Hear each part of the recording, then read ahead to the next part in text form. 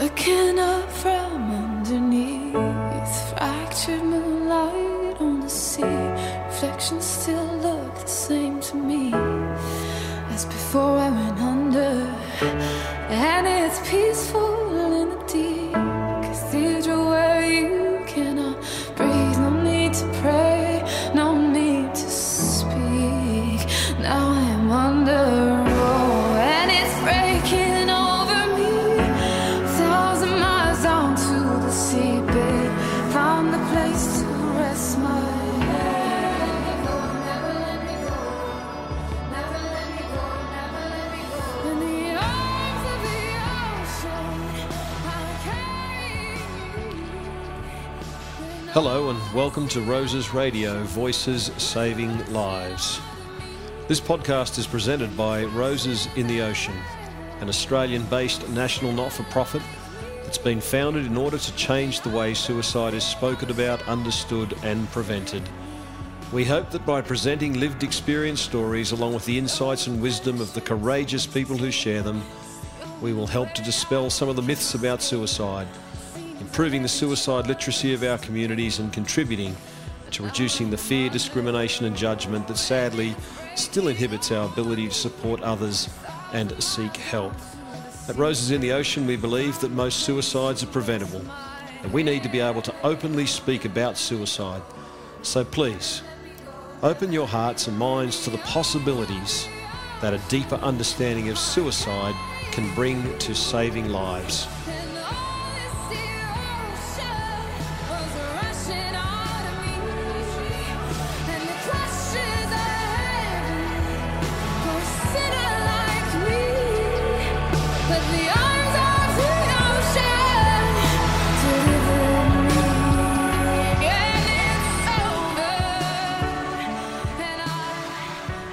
Hello folks, welcome to Roses Radio, Voices Saving Lives. I'm Lane Stretton. I have the privilege of bringing you this podcast this afternoon.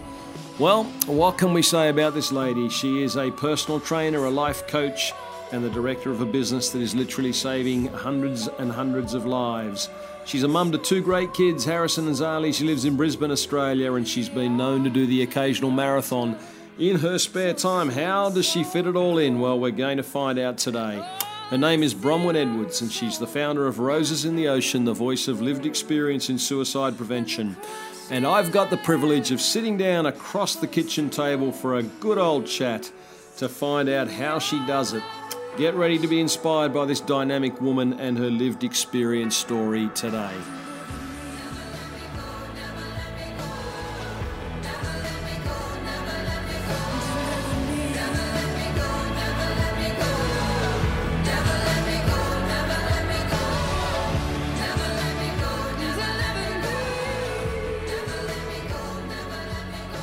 Well, good afternoon, Bron.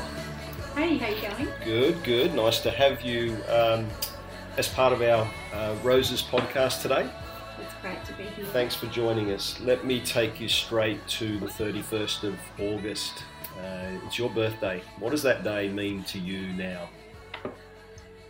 It's a really difficult day, but it's surreal.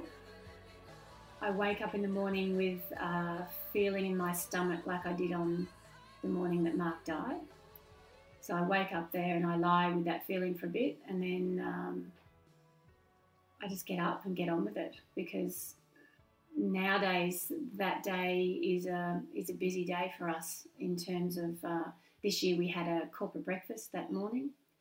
And so it's real mixed feelings of being incredibly sad because it's the day that Mark died, and yet we're doing something positive on the day, and so yeah. I go into work mode, and that's how I cope with that day actually. Do you? I'm sure people are going to be interested. Do you resent the choice of that day that Mark was lost to us through suicide? That it was your birthday, and why do you think that? Why do you think he chose your birthday? I don't think he chose my birthday. I think that weekend was always going to be a really difficult weekend for him, and I had every intention of being with him on that weekend. And for whatever reason, well, actually, I do know, I'd spoken to a psychologist the week before looking for some more support in how I could help Mark. And he had said to me, you have to set boundaries. I will forever then to this day wish I'd not seen that psychologist at that time, because I did actually set a boundary, and I did let Mark know that I wouldn't come to Sydney on that weekend because it was my birthday and I had 2 little kids. So he wanted you to come down to see him. He wanted me. He just arrived back from overseas on I think the Friday night or Saturday morning. He was flying in. He'd agreed to go to a private clinic on the Monday, and he'd said, I really need you in Sydney this weekend. So I'd initially agreed to go, and then decided that I would set a boundary. It was a real values dilemma for me, because had I not had the children and been married, I would have been in Sydney. There's nothing that could have stopped me from being there. But because I had the little ones, they were 5 and 3, it was a real values issue. It was like, God, I really need to be here for my birthday because the kids want me here for my birthday. Mm. And so I felt very torn, and I made the decision to stay. So the last thing I got from Mark, the last text I got, was that he never needed me more and I wasn't there. Mm. So he was definitely angry with me. But am I resentful? I can't be. And lots of people have asked if I'm angry. So a lot of people expect me to be really annoyed at that. I've never been able to be angry with him because I spent too much time seeing how much pain he was in. Mm. So I don't believe he took his life on purpose on my birthday to spite me. But I do think there's an element of me not being there that contributed to it being on that day. Yeah, sure. Because I think one of the biggest things that keeps people alive is a lifeline with their family and close friends. And I honestly believe that he thought that he had become so much of a burden, and that his final lifeline had actually stood up to him and said, no, I'll be there on Monday. And I think it probably contributed to it. Okay. So that's obviously something that I've taken years to process and rationalise. There's a lot of guilt that sits with that. But I can say now that I think I've come to accept that whilst had I gone down there, I believe I would have prevented what happened on that day. But could I have kept him safe 24/7 indefinitely? No. Mm. So that's what suicide does, though, doesn't it? It's all those questions. Mm. It's, could I have saved him then? Yes. Yep. If I had and he went into the private clinic and got some real help that he needed, would it have been different? Possibly, but we'll never know. Mm. So no, not angry with him. It certainly has wrecked my birthday. I can imagine. Yeah. What has it done to the kids? Like, your birthday's a day of celebration, isn't it? You get up in the morning, they get a lot of enjoyment. You know, our families get a lot of enjoyment just leveraging off our, the enjoyment we have during the course of the day as we celebrate, maybe not as we get a bit older, but certainly as we celebrate, another year. They bring us gifts and we go out to lunch and all sorts of things. It's kind of taken a bit of that away from your family. Do you think that they kind of resent a little bit that they can't celebrate that with you? It's been very difficult for them. Mm. My mum in particular really struggles with it because in her mind I've now robbed her of the right to celebrate her other child, and yet for me there's no one in our family that's going to wake up on the 31st of August and go, hooray, it's Bronnie's birthday. Yeah. Everyone wakes up with that feeling that that's the day that Mark died, as do I. And so for people to actually say happy birthday to me on that day, it makes me cry because there's nothing happy about that day. So, and it's a really interesting thing, isn't it? Because from my perspective, so I know what your birthday means, and I don't send you a happy birthday, but I would more send you a thinking of you on this day, which is a really bizarre thing to do on someone's birthday, isn't it? It is. And so for friends, those who know me, that's exactly what happens. I only open presents on that day because of the children. Yep. And even my daughter, who's almost 14, she knows that I don't celebrate my birthday. And that really sucks because it has taken it away for the kids. Yeah. And it's awkward. I mean, last year I actually wrote, I don't do much on Facebook, but I did write on my page on my birthday last year, just basically giving people permission to just know that it's okay. Like, the day sucks. Yeah. You know, it's just one of those days. So please don't feel bad about it. It is what it is. And, you know, I just wanted them to be okay with it, I guess. But it's all a bit bizarre now. And I guess that day also brings back memories for the kids. So they're kind of a little bit torn because they know what the day represents as well. And they were close to Mark. I think particularly your oldest was close to her uncle, yeah? Yeah. Okay. Both the kids adored him. But, you know, Zali was 5, Harrison was 3. So Harrison doesn't remember Mark really, which upsets him. We talk about him and he has photos and things like that. Zali remembers him. But she actually just mentioned to me last week, she came to one of the breakfasts that we held on the Sunshine Coast, and someone actually asked her, it was the first official event she'd been to, and they asked her, oh, you know, what do you remember? And she said she actually remembered the day that we found out. So I'd never heard that from her. So that day is obviously embedded in her memory because she was actually, the kids were in the car with me when we got the phone call.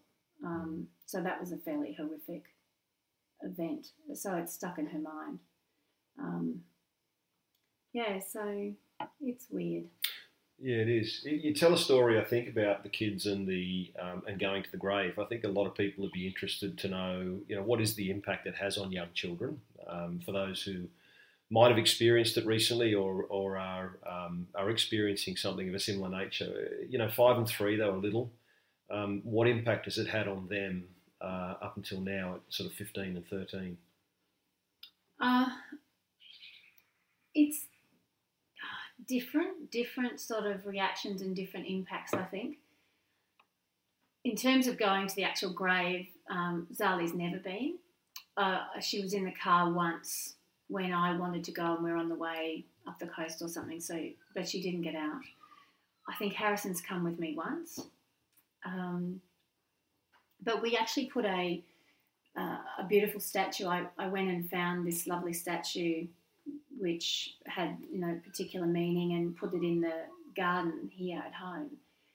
And when the kids were smaller, they would do things there. So Harrison would put his football there, or Zali would pick a flower from the tree and put it there, and I will put flowers there on certain times because it's just an easy way to acknowledge without going to the grave. I don't go to Mark's grave very often. Certainly it would be once or twice a year at the beginning because it was just so difficult. Now I would go a little bit more. Sometimes, occasionally, if I really just wish my big brother was here so I could talk to him about stuff that's going on, I will go out there and just lie on the grass beside him and have a chat. So it's a little bit easier, but it's still not an easy place to go. Having said that, my mum goes every Sunday. Okay. She has placed flowers at that grave every weekend that she's been in town in 8 years. It's amazing. How has it affected you? So, you know, we've talked about the birthday, we've talked about the kids. Now I want to talk about you. What has changed as a result of Mark's death through suicide for you? I think I have changed as a person. Some ways good, some ways not. I don't think I'm as fun.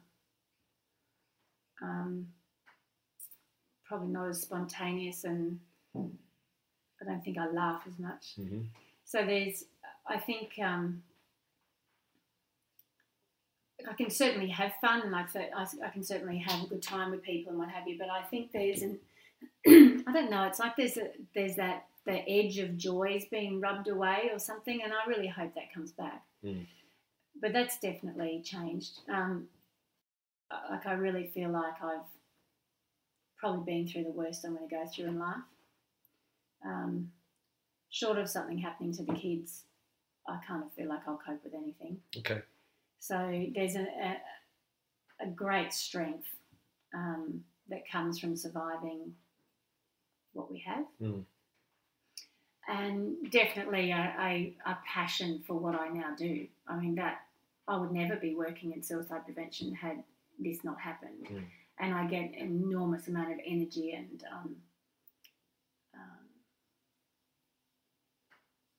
I'm very proud of what we do. You know, it's really very important to me and I love it. I really, really love it. And I've met incredible people.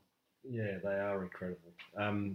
Tell me about Mum and Dad, the impact it's had on them. They're elderly now. What do they carry forward as a result of this experience? Yeah, look, Mum's a really strong lady. She always has been.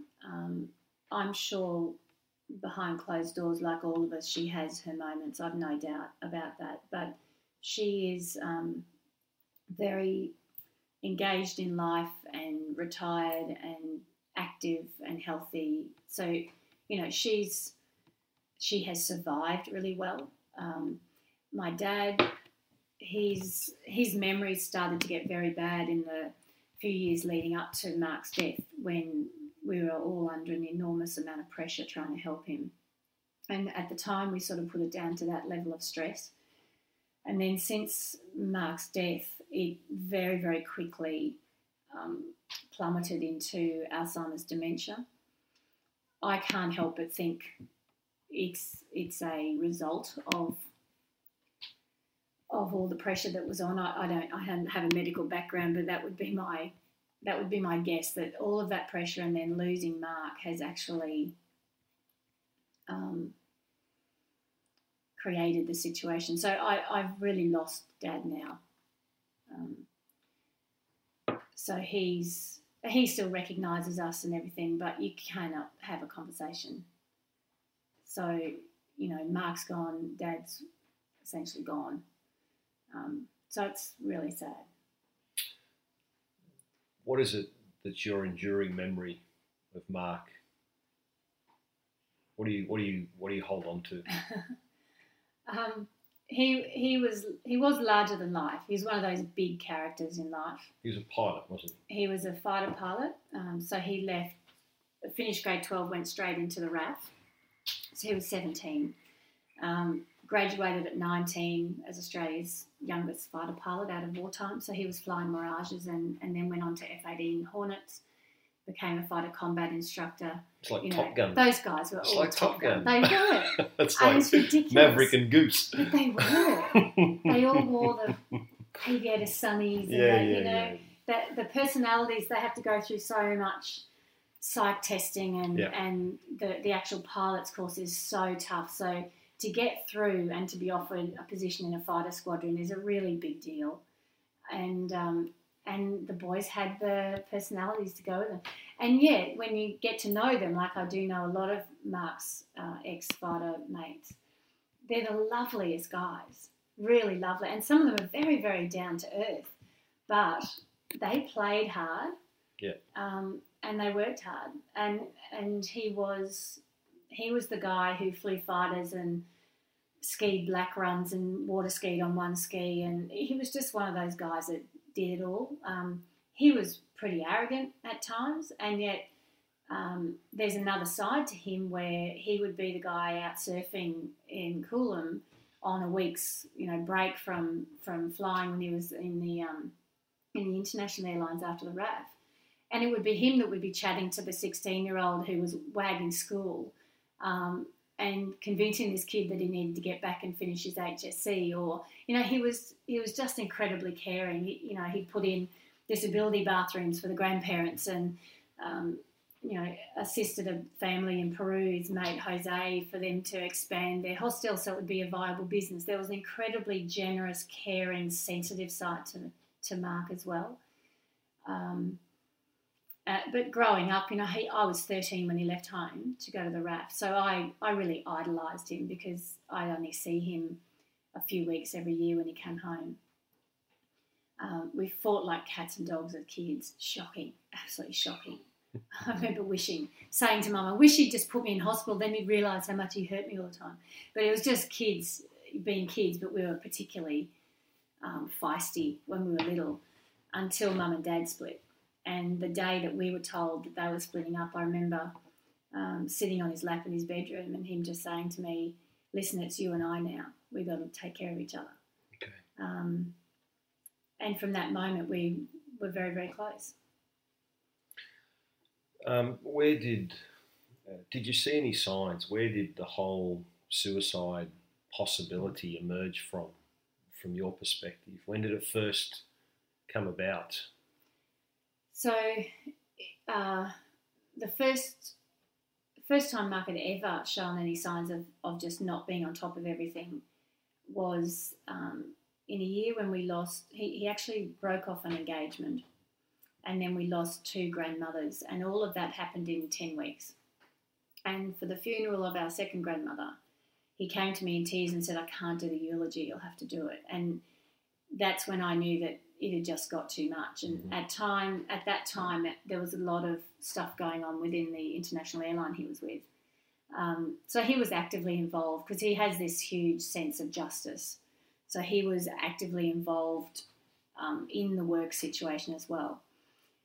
But what happened was that when he probably just needed a month off and take stock and have a break and, just get over some of the curveballs that life had just thrown, a doctor gave him an antidepressant. And he'd never needed anything like that ever before. But what that meant was he couldn't fly. So all of a sudden you had him out of uniform, not able to go and work, couldn't work for 6 months until you'd not had a tablet for 6 months. And so you take away that sense of identity and that purpose to get up. Yep.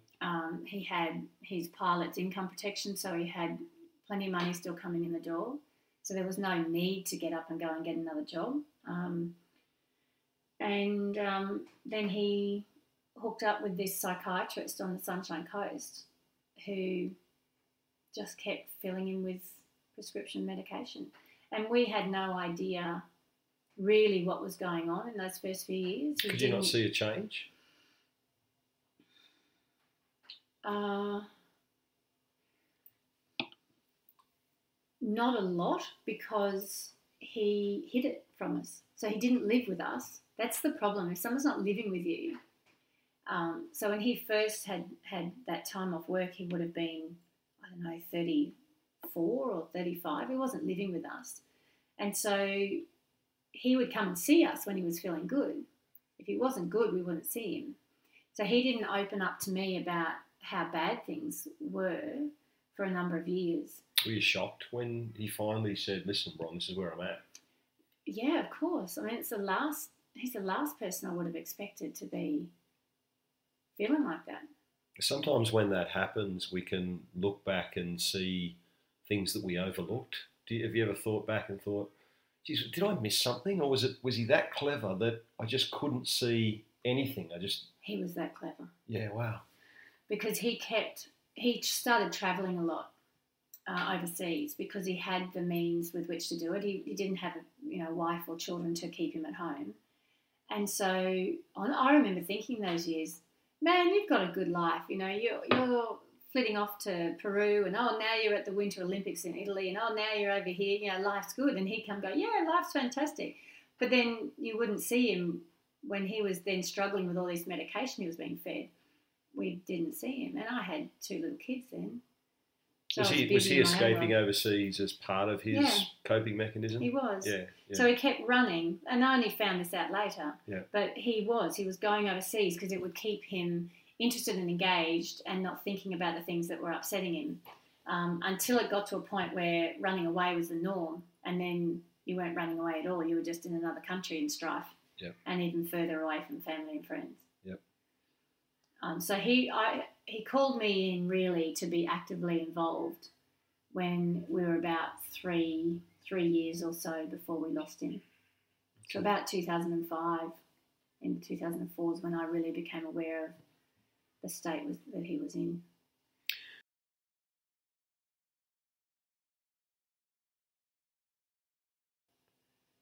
If I can take you back to the actual day and the few days afterwards, what are your enduring recollections? I mean, it's seared on the minds of all of us who have been through a lived experience.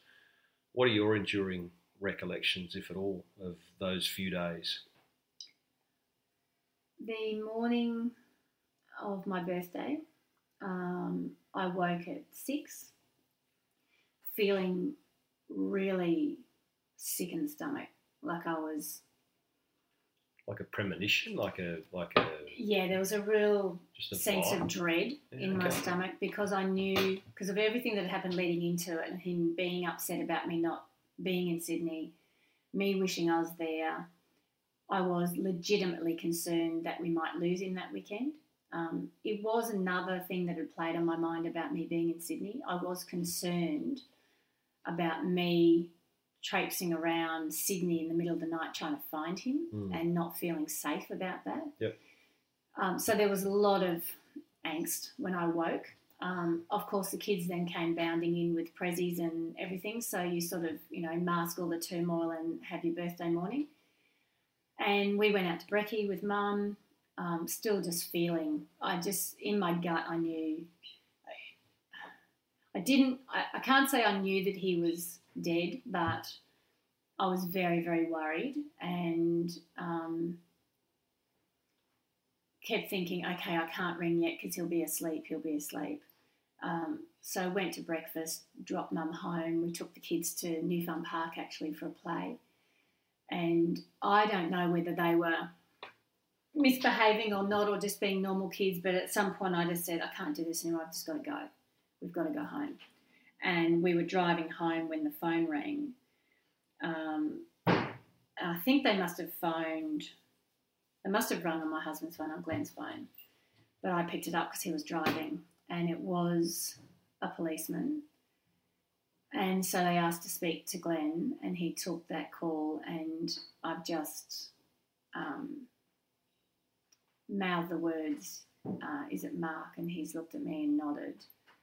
And I indicated something in terms of what he'd done, and Glenn shook his head, and I indicated something else, and he nodded, and I just screamed.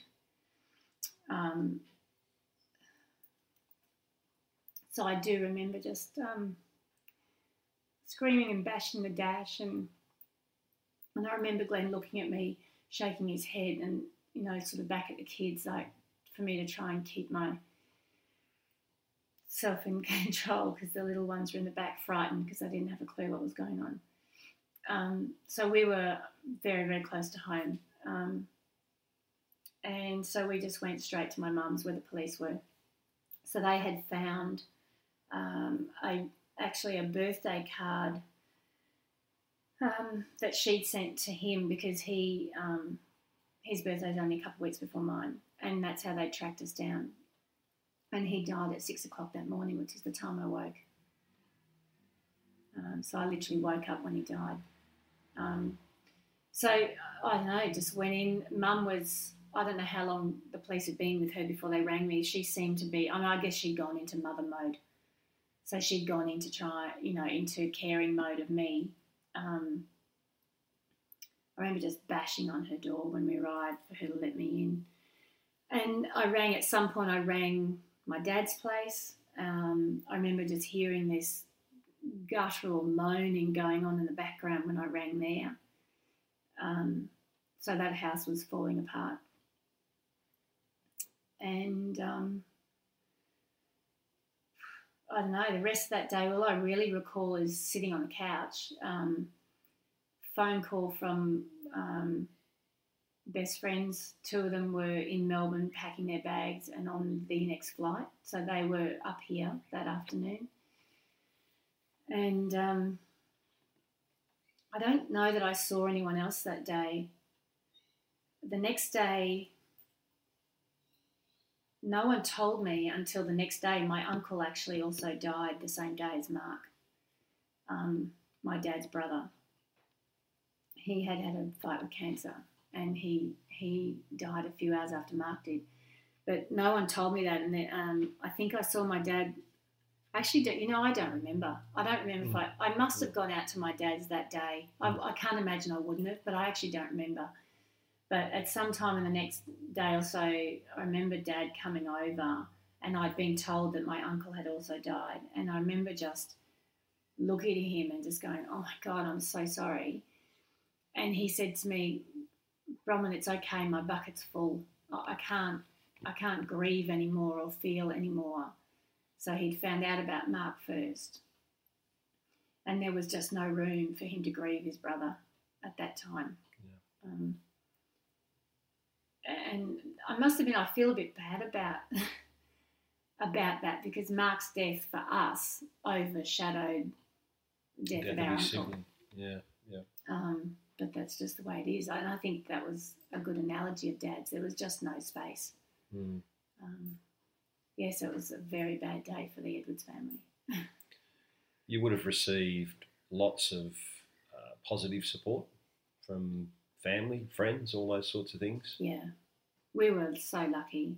So I know lots of people who have really experienced terrible stigma, and I think Mum has experienced some of that, where people, haven't said anything because they haven't known what to say or whatever. But personally, I was absolutely amazed, because obviously from my closest friends, they were just there and just did not go away, did not leave me. They were amazing.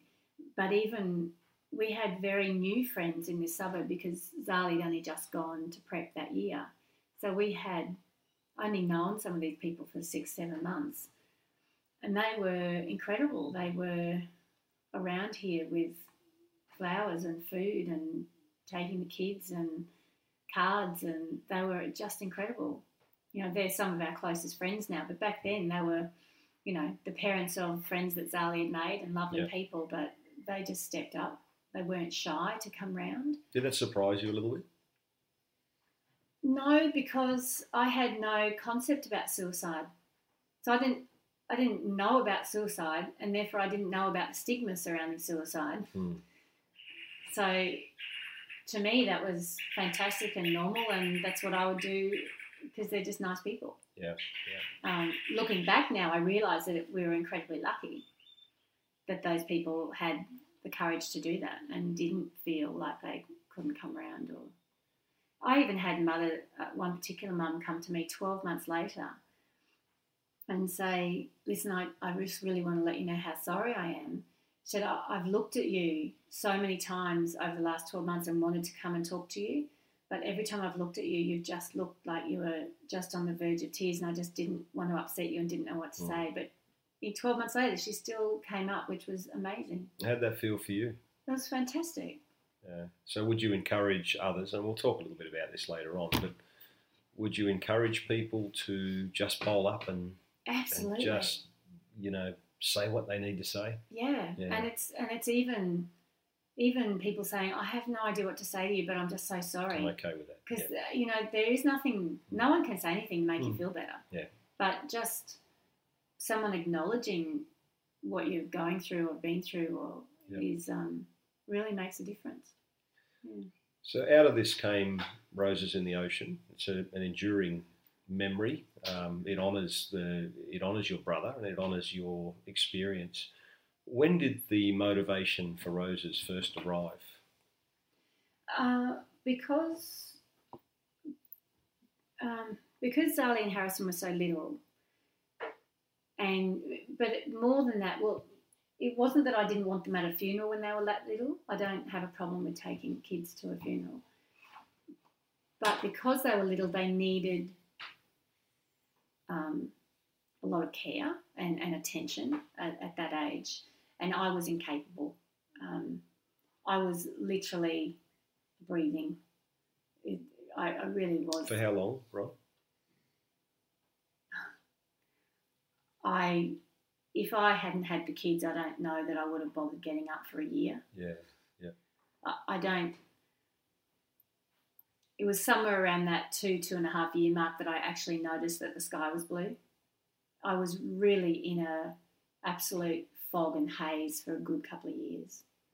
And the other thing was that Mark's great friend, Jose, who lived in Peru, couldn't get a visa to get to Australia in time for the funeral. And so what we did was we waited until he could get out here. And then we went to Coolum, which is where Mark had lived, and took the kids. The whole family came, including Jose, my parents and Dad's wife. We said goodbye there.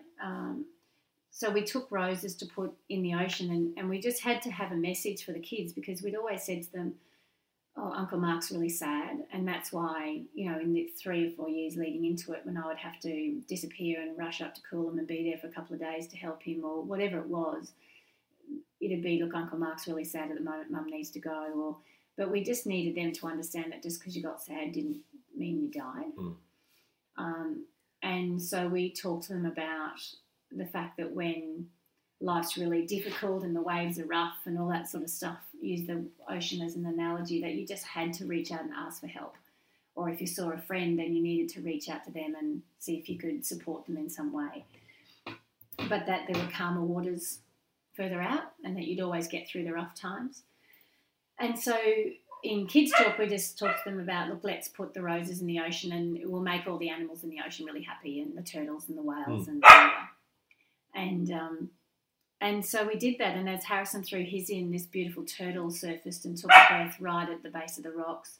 We had a whale breaching offshore and sea eagles flying over us. It was just this really surreal day. And then we all swam in the ocean, and it was just that real cleansing, peaceful day. It felt very peaceful down there. It was the beach where Mark always swam.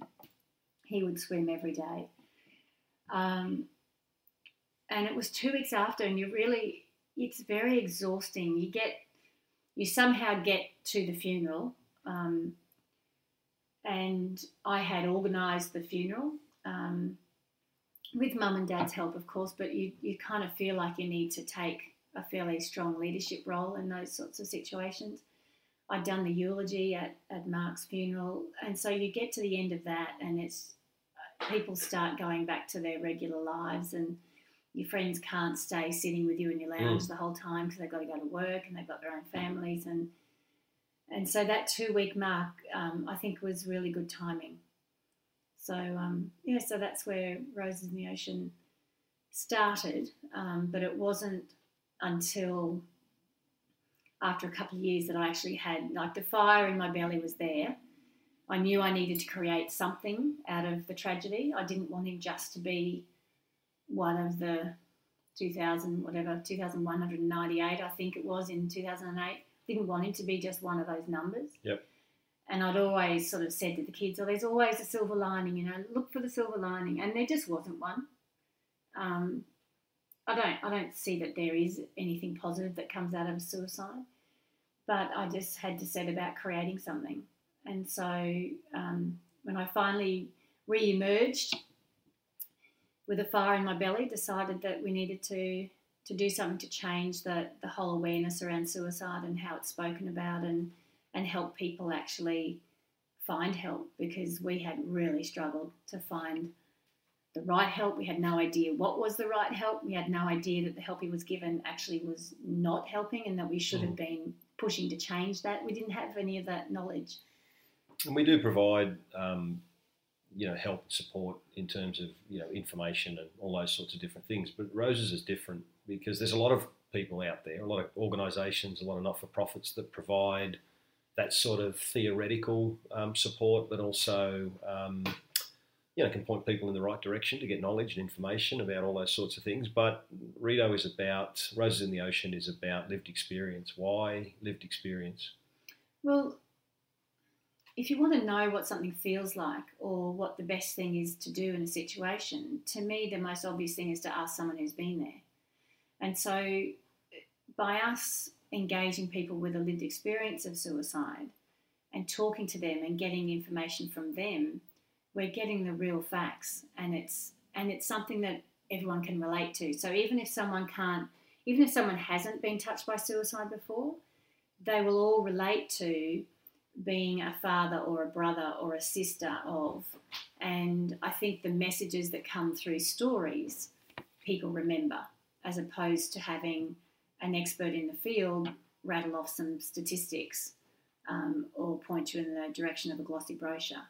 So you're right, there are some fantastic service providers out there. There's a lot of good resources, but it's still a minefield as to how to find them.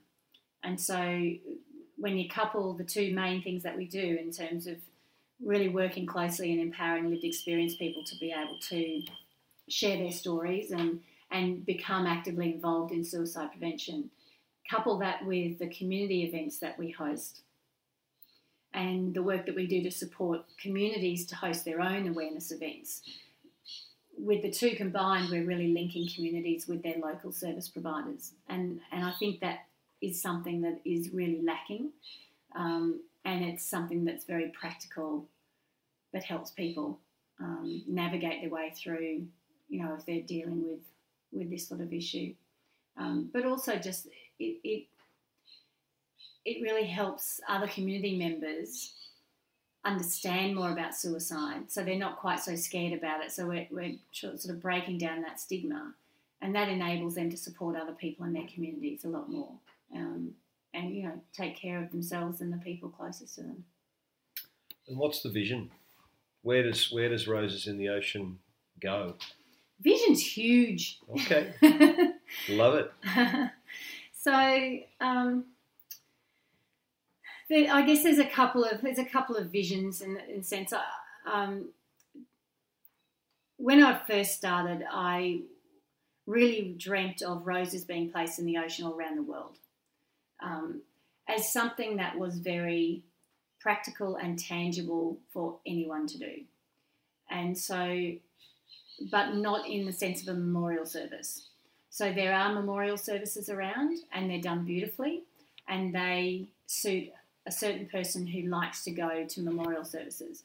I've never been to one. It's not something that I personally look for. And to me, I wanted to provide people with something tangible to do to acknowledge the prevalence of suicide, but also to make a statement that they are prepared to talk about it, prepared to ask for help if they need it, and prepared to be courageous enough to reach out to other people.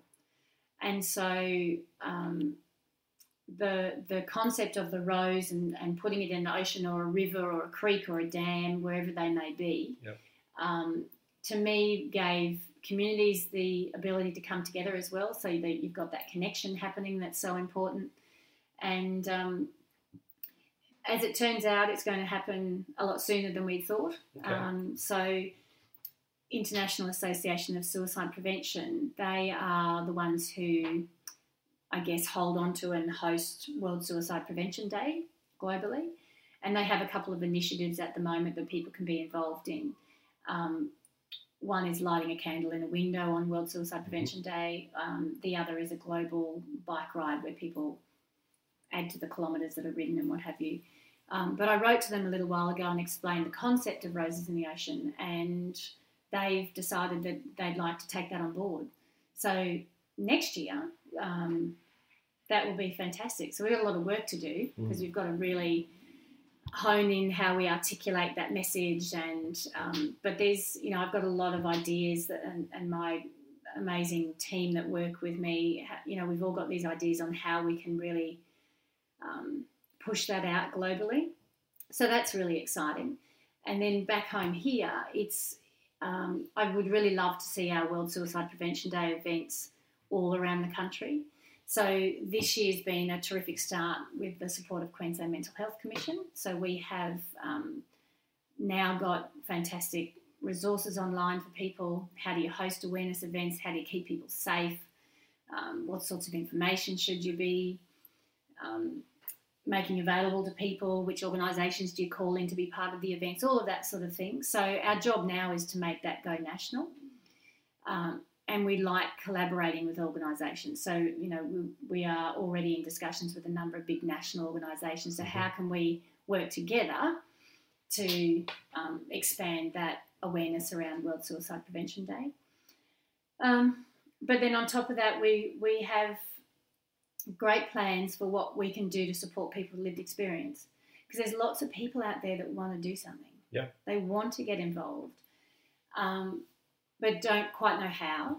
And because of our work over the last few years and through all the conversations we have with the lived experience people we work with, we know that we've got a big responsibility to keep those people safe as well.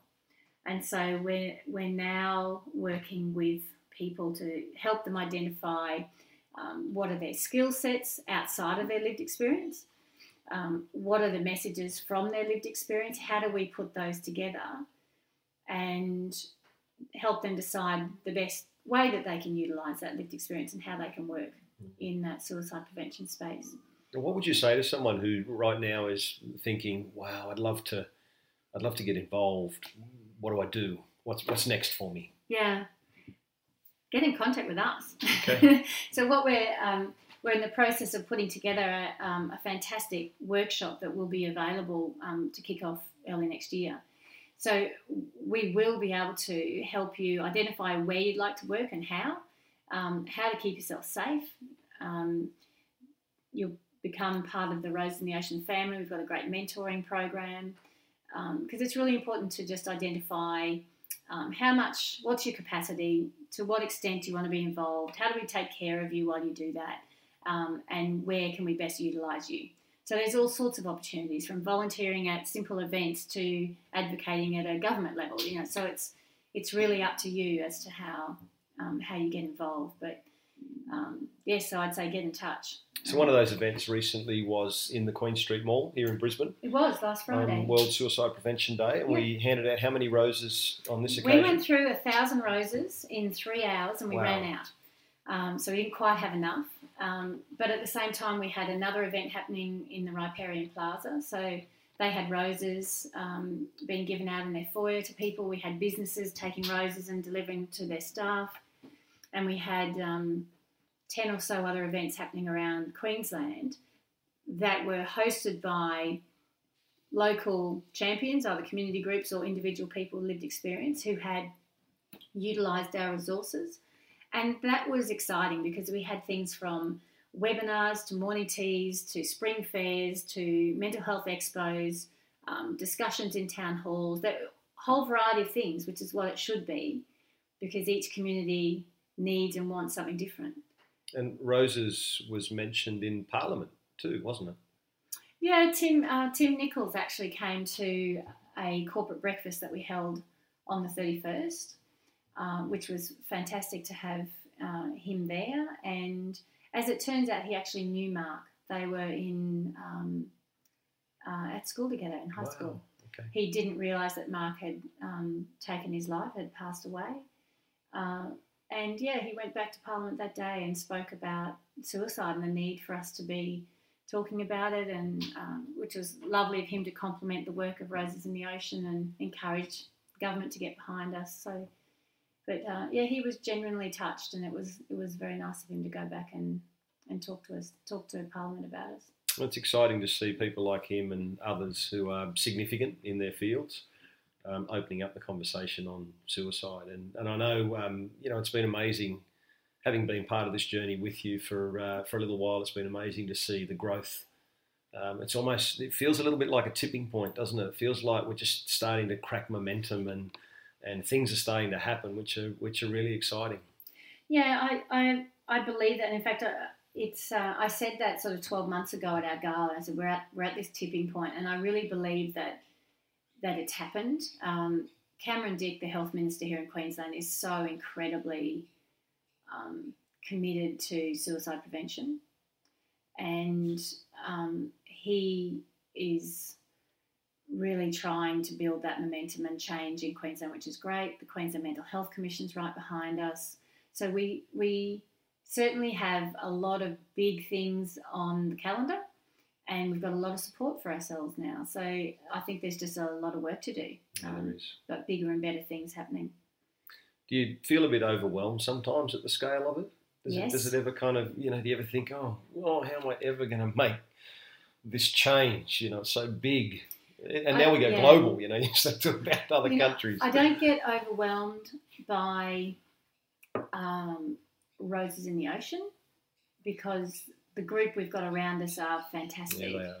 And I know at some point I have to stop coming up with ideas, because I keep adding to the workload.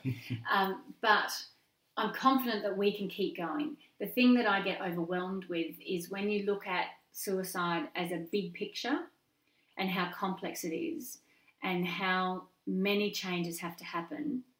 That's when I get overwhelmed. And I have to remind myself that I'm not actually responsible solely for doing that, that I'm part of a much, much bigger picture.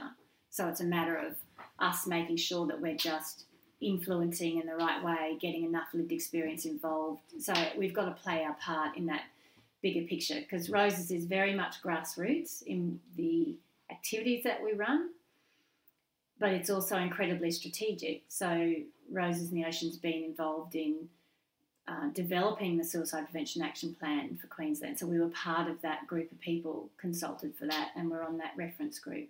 We're part of the National Coalition. We are. I'm now one of the co-chairs of the new Queensland Suicide Prevention Task Force. So that is a lived experience representation on that task force, which is fantastic.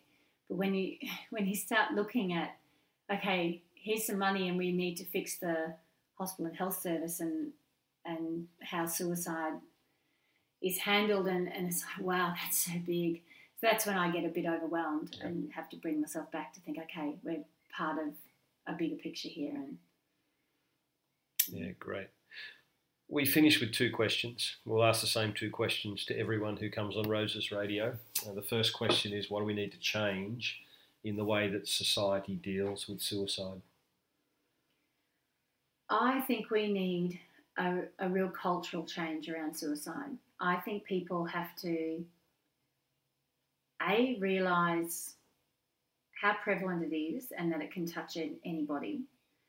And those of us who are involved in suicide prevention work, I believe there needs to be this massive cultural change that people actually believe that we can do it, because most suicides are preventable. You'll never get no suicides, but most of them are preventable. And if we can actually believe that, and if we can get everybody working together, then it can be done. What's the message you'd like to put out to those who are grappling with this right now, either experiencing it, a survivor of it? What would you tell them? I'd ask you please to reach out to someone. Find someone who will listen and talk and help you, because you can get through it. There are a lot of people out there who have been in a suicidal place and who are now living very meaningful, important lives. And there are thousands of people who've been bereaved and have lost someone, and they have survived, and life goes on, and you can thrive again and be happy. And it's just a matter of reaching out and asking for help. Yes, it is. Well, I'm certainly proud to work with you in this particular area, as I know there are many others who are inspired by your story and inspired by what it is that you're doing. And what you're doing with Roses is profoundly influencing and impacting on the lives of many people who desperately need this sort of information and this sort of support. So thank you for the work that you do. Thank you for coming on Roses Radio. Thank you. And it's been great to have this conversation with you, and I look forward to having further conversations as we see Roses in the Ocean grow, and as we see us beginning to have more and more of an impact on the lives of those who are around us and who need the support that Roses can offer them. Thank you so much.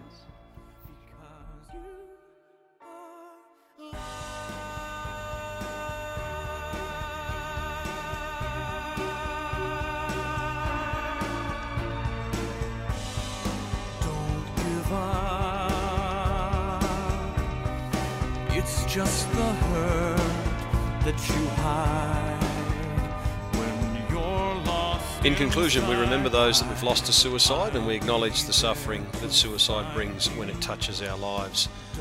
We really do need to provide for all people a future that inspires and empowers individuals and communities and is filled with hope and meaning. And if you or anyone that you know needs support, you should contact people like Lifeline, like the Suicide Callback Service, or Kids Helpline, who help with children and teenagers from ages 5 to 25, offering phone, web and email counselling and also information for parents. In the event that you'd like to assist the work of Roses in the Ocean in conjunction with Suicide Prevention Australia through speaking engagements in your local community, then please make contact with Roses in the Ocean on www.rosesintheocean.com.au or 1300 411 461. Thanks so much for listening, and we look forward to bringing you other inspiring stories from those with a suicide lived experience.